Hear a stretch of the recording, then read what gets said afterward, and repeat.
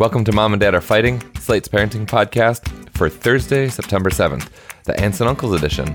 I'm Zach Rosen. I make another podcast. It's called The Best Advice Show, and I am dad to Noah, who just turned 6, and Ami, who's going to be 3 next week. We live in Detroit. I'm Elizabeth Newcamp. I write the homeschool and family travel blog, Dutch Goose. I'm the mom of 3 littles, Henry, who's 11, Oliver, who's 9, and Teddy, who's 6, and we live in Tokyo, Japan. I'm Jamila Lemieux. I'm a writer, contributor to Slate's Care and Feeding Parenting column, and mom to Naima, who's 10, and we live in Los Angeles. We're going to start off today by sharing our parenting ups and downs this week. Then I'll be talking with Jake Gyllenhaal, Greta Caruso, and Dan Santat about their new book, The Secret Society of Aunts and Uncles. We get into what it takes to craft a kid's book, why aunt and uncle relationships are so special, and ultimately why they're so overlooked in children's literature. Finally, if you're one of our Slate Plus listeners, we're going to do a feed follow, where we share some social media accounts we're really loving right now and who we think might brighten up your feed. Here's what you'll hear if you have Slate Plus.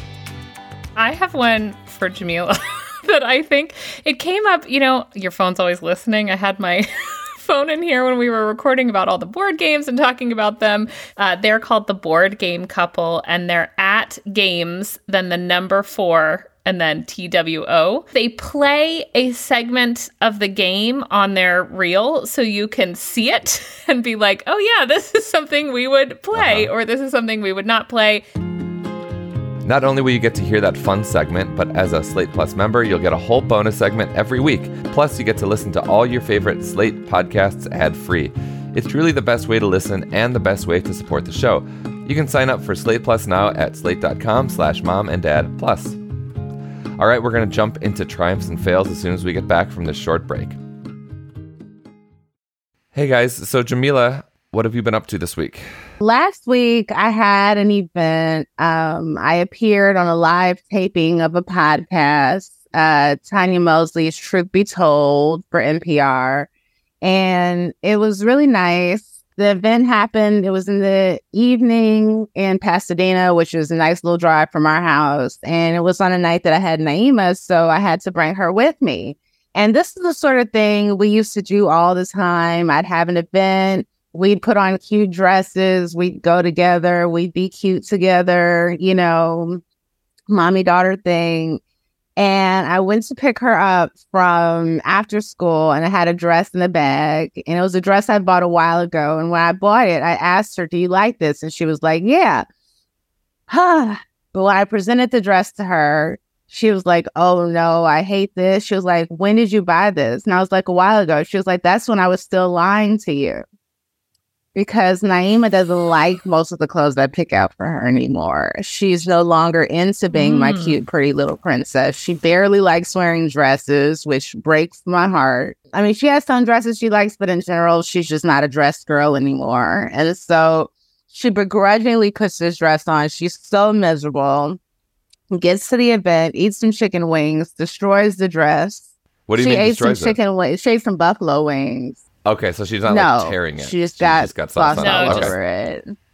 Yeah. But I have to admit, I feel sad. Like, I miss the days where we could put on pink dresses together, and be adorable and bask in that attention. And she loved it and I loved it. And that's not who she is anymore. She's more comfortable in a pair of sweatpants and a t-shirt. She's not my pretty little princess anymore. That's definitely a transition. I don't know that this preteen age is their permanent selves. That's right. You know what I mean? A lot of this, because I just see so much of this with Henry too. This I just need to be against this because you're for this, and this is a way for me to be separate.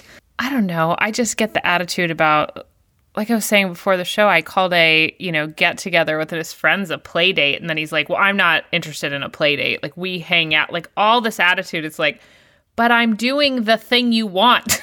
Who cares what I called it, right? But it is it's like all of those opportunities to have that independence are a big deal. So this is one more, of those. It doesn't feel good. I feel like as the mom, it's the worst.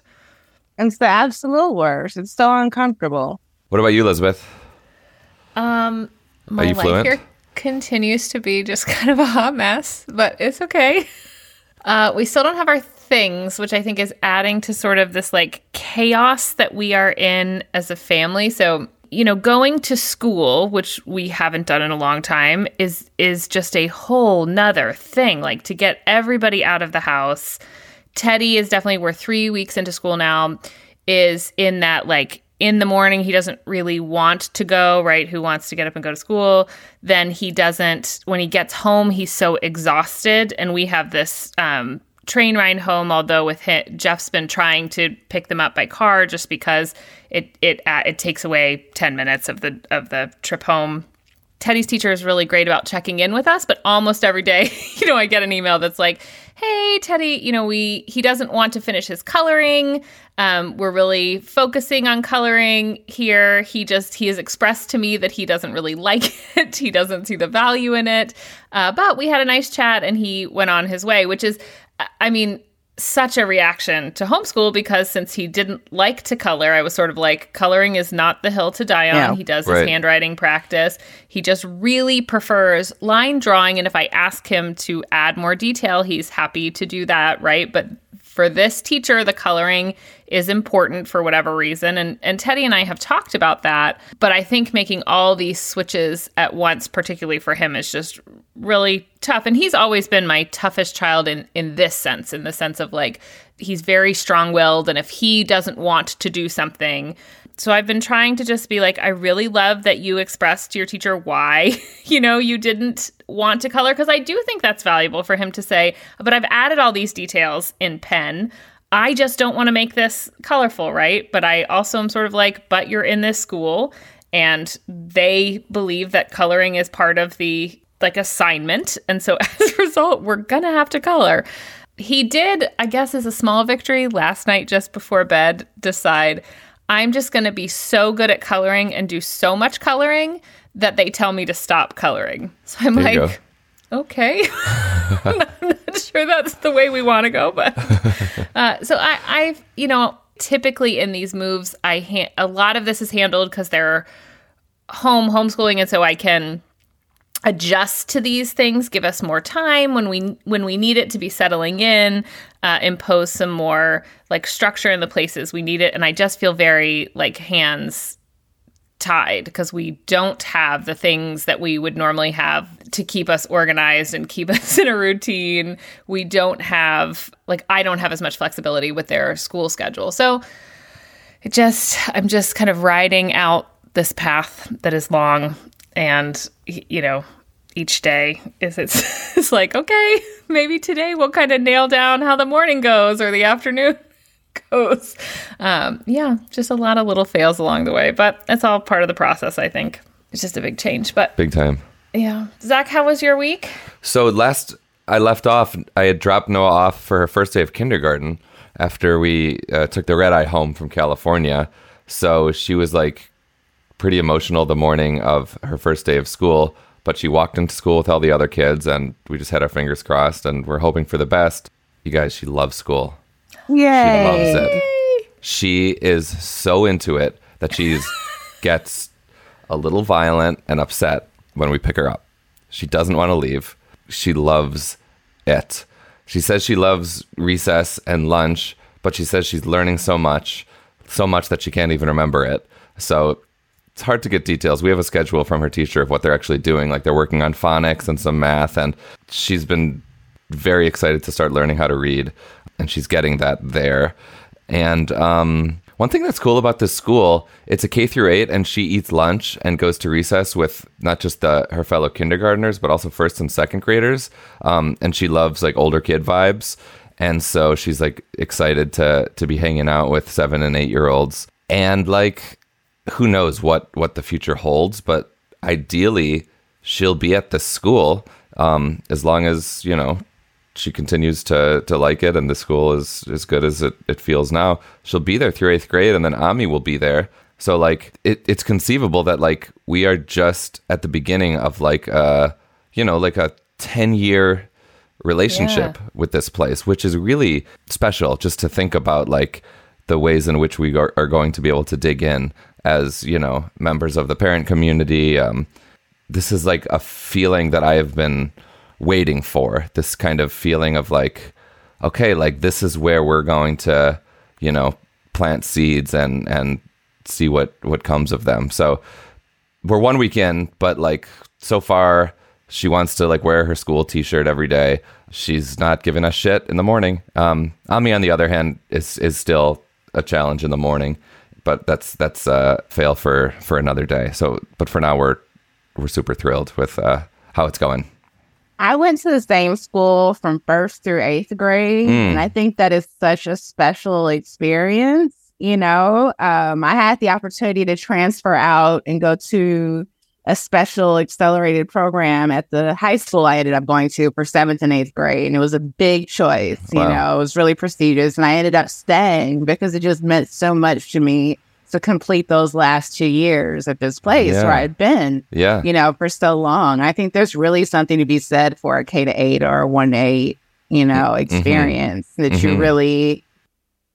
I don't know. I love my elementary school in the way that I love my high school or my college, like maybe even more than high school. Are you in touch with anyone from those days? Yeah. Yeah. My oldest friends are from elementary school. Yeah. Love it. And on that note, we're going to take another quick break and we'll see you back here for a Jake Gyllenhaal interview.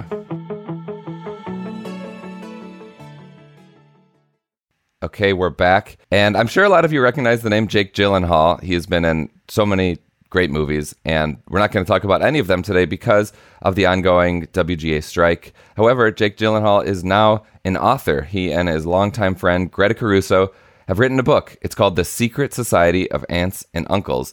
It's a children's book. It's delightful. And we're going to talk all about it along with the illustrator of that book, the very talented Caldecott medalist, Dan Santat. I hope you enjoy.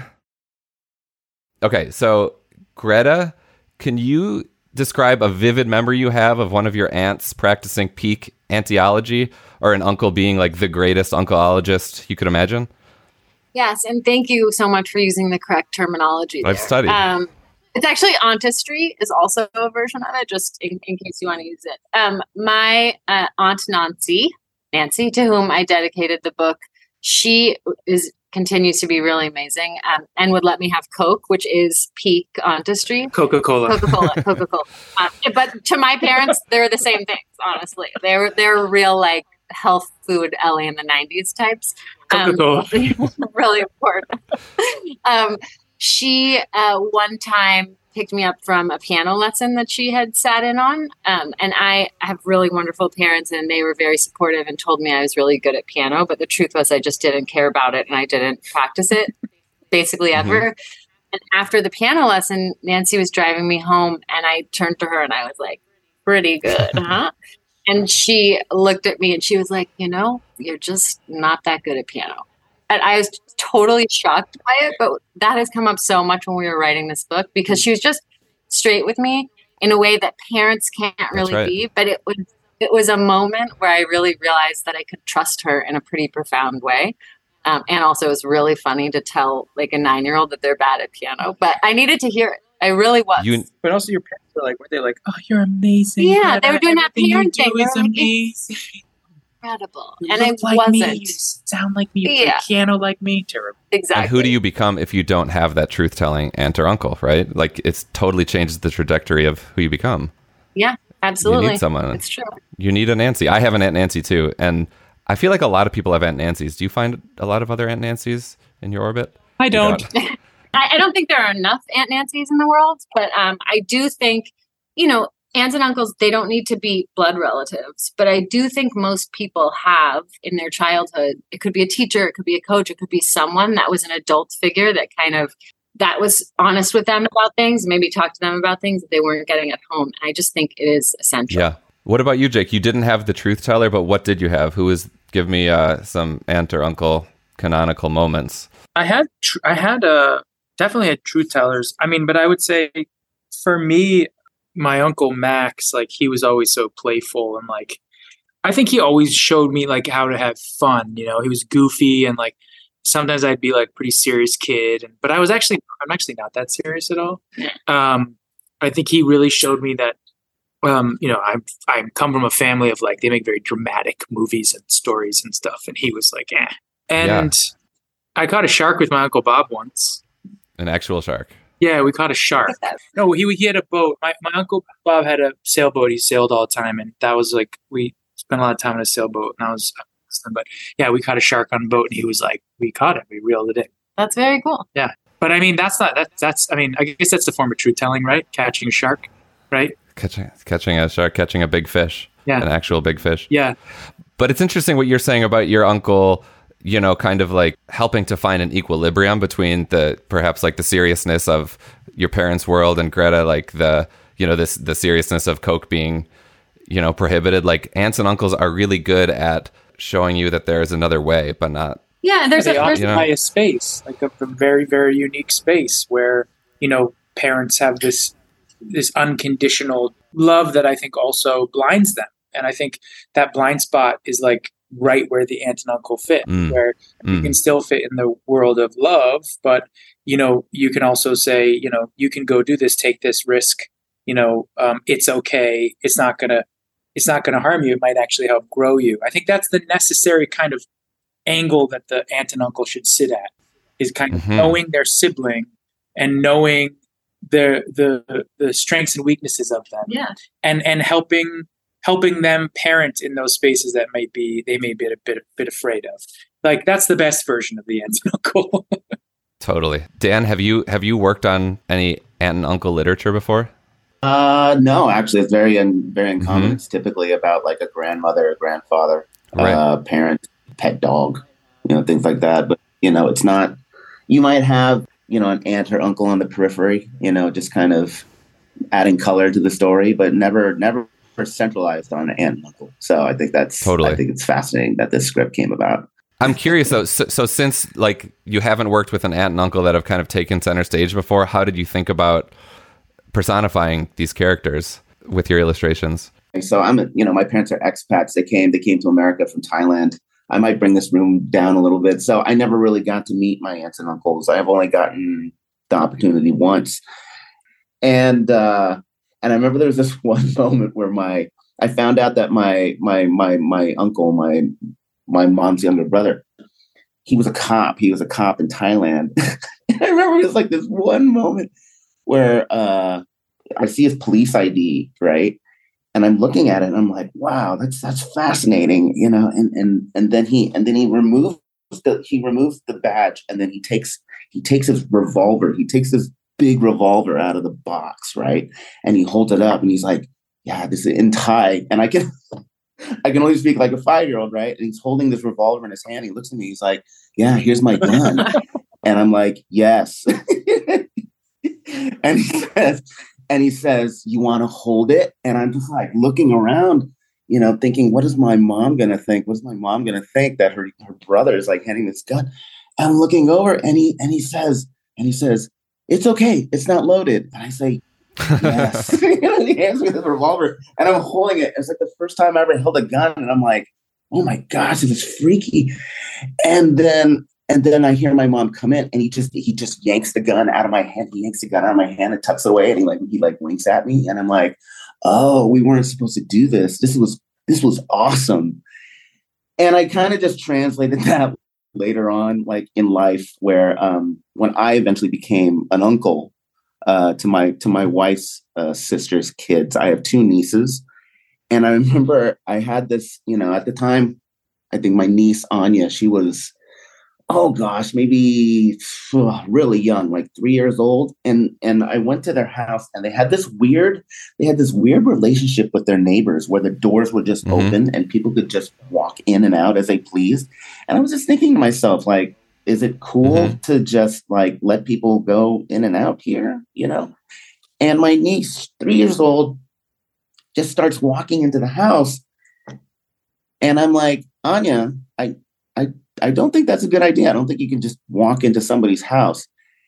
And there was this phrase that she had just learned, and she knew it was bad because I remember when she said it to me, she was so ashamed. She couldn't even make eye contact with me. She's staring at the ground because she's so disgusted about what she's about to say, but she's saying it to me. And she says, Uncle Dan, what the hell's your problem? And I was just like, okay, I guess I'll just let you walk in the house. And she just walks into the house and she comes out maybe like 5 minutes later, I'm just standing there. I didn't want to go into the house and say like, hi, I'm Uncle Dan. I'm Asian, but she's white. So I have to explain this whole thing. And she comes out and then she like gives me a high five. She's like, thanks for covering. It's like, what? How did you even know that phrase to me? And so that's where like you're coming from. Wow. You two are old friends, Jake and Greta, and I'm curious what kinds of conversations you were having that led to this idea of let's write a children's book about aunts and uncles. Well, at first, we started this book like during the Lincoln administration a while ago. And so at first we talked a lot about the books that we loved when we were kids. And then we talked a lot about the kind of children's book we felt like we were in a position to write at that point in our lives. And I think it's a relationship, this aunt, uncle, niece, nephew relationship, one that we've talked a lot about and one that has served us both in really different ways. And it's one that's, been totally forgotten by children's literature, as Dan said, and really is its own thing that requires a kind of different sort of treatment. When we started, I was just a niece, and now I'm an aunt twice over and a mom. So we've added some new people to the mix, but I think that was the initial thing that kind of inspired the idea. Do you have theories about why aunts and uncles have been overlooked? Just injustice. General injustice. I think it's interesting in that like I don't think it's commonly thought of as a significant relationship. In that there are so many stories about siblings. Relationship with siblings is biblical, right? Yep. And yet, kind of the offshoot of that is aunting and uncling, But I just think it's probably, we're more inclined towards stories that seem like big gestures. And the essence of this story is that the small gesture is sometimes, particularly for a child, like a huge gesture.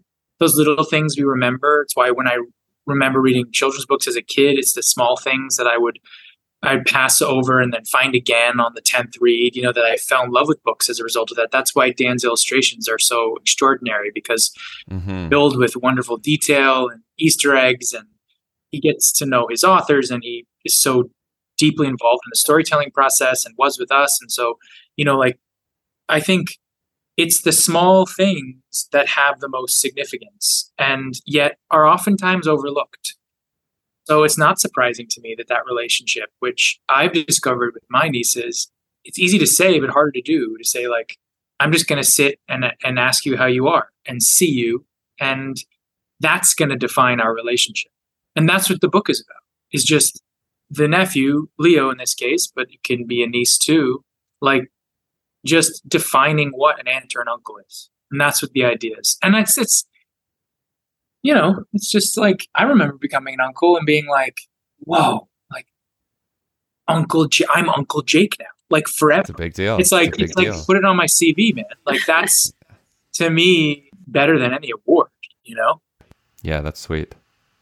I have to be honest, I've thought to myself over the years, especially now that I have kids and I read a lot of children's books, I've thought to myself, like, it can't be that hard to write a children's book. But I haven't done it. And so what were you surprised to be like, oh no, I was totally wrong. Like this certain thing. That interesting. Silly idea. At the beginning of It's called hubris, my friend. And oh yeah. That's us all. Hubris and chutzpah. Yes, we were quite arrogant. We were like secret society aunts and uncles. Boom. Perfect. Book done. 700 years later. Yeah. Ramon is actually 75 years old now. Yeah. Truly. It was really hard. It's really, not to be too simplistic about it, it's really hard because it's so few words. And so you had the opportunity to just write as much as you wanted. It would really cover for a lot of fat in the story. And because you're not able to do that, there can't be like one superfluous word. It just took us forever. And I think really the huge missing piece in the process for us was Dan and his illustrations, that we were like circling around this idea and had these characters and we kind of knew the shape of things, but we just didn't know how that kind of amorphous idea was going to become a children's book. And then when we met Dan and he sketched out these two characters, it really just brought it to life almost instantaneously. Yeah, I felt like I was in an editing room and shooting a movie at the same time. It was so fun. It was like sometimes I felt like we were doing like a cold reading. Do you know what I mean, Dan? Like when we'd be working together, and I'd be like when they give you a script and you're just like, okay, bring out all the tools you've used for the years. And Dan was doing that with the illustrations, and it was just so inspiring. You know, it was like, I remember mentioning that it felt like we were in an editing room, you know, where you would look at something and tighten up a scene. I will say this, because when the manuscript first came to me, gosh, if I recall, I think the manuscript was sitting somewhere at like 62 pages. And typically picture books are 32 to 40 pages. And the one thing that I really have to give credit to Jake and Greta about is that, you know, I've sometimes worked with other celebrities, and, you know, they'll be insistent that, you know, it has to be this way. And then you kind of have to conform to what they want. But, you know, they were both so amazing in the process of just kind of letting go of the steering wheel and saying, you know, this isn't our realm. This isn't what we're comfortable with. I remember Jake specifically saying, you know, like, I know story, I just don't know children's books. So I need to understand. I need your help. And he just gave me the manuscript and he said, please make this better. And I have never seen two people learn so quickly, because I've worked with some very well-known authors who insist that their words be, you know, precious. And here I was watching Jake and Greta just slice and dice away to the point where we actually got it down to 34. I mean, I think that's the process pages? of, like, in movies in particular, that's the process of it, right? Like, as you shape something, you know, you have to be it is a visual medium. So you have to be aware of the literal and the visual. You have to be literary and the visual. You have to know that there's a structural story that needs to be told, but, like, there are things that can be told in behavior.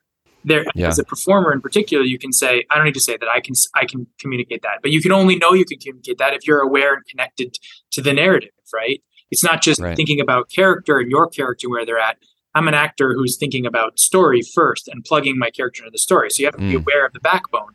And it's the same thing with this process. Was when you have someone with Dan's expertise, what you can do is you can say, I've always dreamed of a 3-word page, right? Like, I don't want anything more than 3 words. I can visualize that's what I want, but there are 15 words here. And it's annoying me that it's taking us 15 words to say this. And then Dan goes, well, I drew this. And then I go, oh, okay, well, that means we can take out 4 words. Okay, now we're still left. We still have 9 words, and we need to get rid of, at the most, we need 6 more to go. Can we do it? And then we take out this word, it doesn't work. But then he adds, that inspires him to write that, draw that illustration. And then that was how it worked. And that sounds really fun. It was so fun. And I feel like the moment where we were just high on cutting pages and cutting text. Oh, yeah. And then there were a few little things in the end that we either added back in or added that we hadn't had in there. And they were so meaningful. It felt like such a surgical kind of addition. That's fun. That's awesome. The word really choice great. Towards the end, particularly as Dan was saying, the emotional spots, like when he talks the rubber band and stuff, like you really do see when you talk about, when the best authors, the ones I love so much, like, when they talk about structuring and restructuring a sentence, sometimes things flow and they don't even remember what they wrote. And then sometimes they stick for like weeks on a sentence, you know, because the choice is so dire between an and and an and an you know what I mean? And I felt the pressure of putting that into print, and we did too, where there was like a freedom, and then it starts to narrow, and you're like, oh God, you know? But it was really a magical process in the end, and like a wonderful, like I reached out to Dan, like I just DM'd him because like I love his work and I thought it was a long shot. You know, I was just like, yo, we love your work. Like, would you ever be interested? You know, and I was just like, oh yeah, hey, cool, what's up? Sure. You know, and I was like, what the, you know, Thank God. Yeah, but it was so cool. You know, it was like our instincts had led us to him, right? And then I think it was right. Our instincts matched up. Like there was a reason why I reached out to him. That was Jake Gyllenhaal, Greta Caruso, and Dan Santat talking about their new book, The Secret Society of Aunts and Uncles. And that's our show. Please reach out to us with your questions or topics you want us to cover at momanddad@slate.com, or leave us a voicemail. We love getting voicemails. We love hearing your voice. 646-357-9318. That's 646-357-9318. You can also subscribe to our show, leave us a rating and friendly review, and tell your friends. Thank you so much. This episode of Mom and Dad Are Fighting is produced by Rosemary Belson and Maura Curry. Alicia Montgomery is VP of Slate Audio. For Elizabeth Newcamp and Jamila Lemieux, I'm Zach Rosen. Thanks for listening.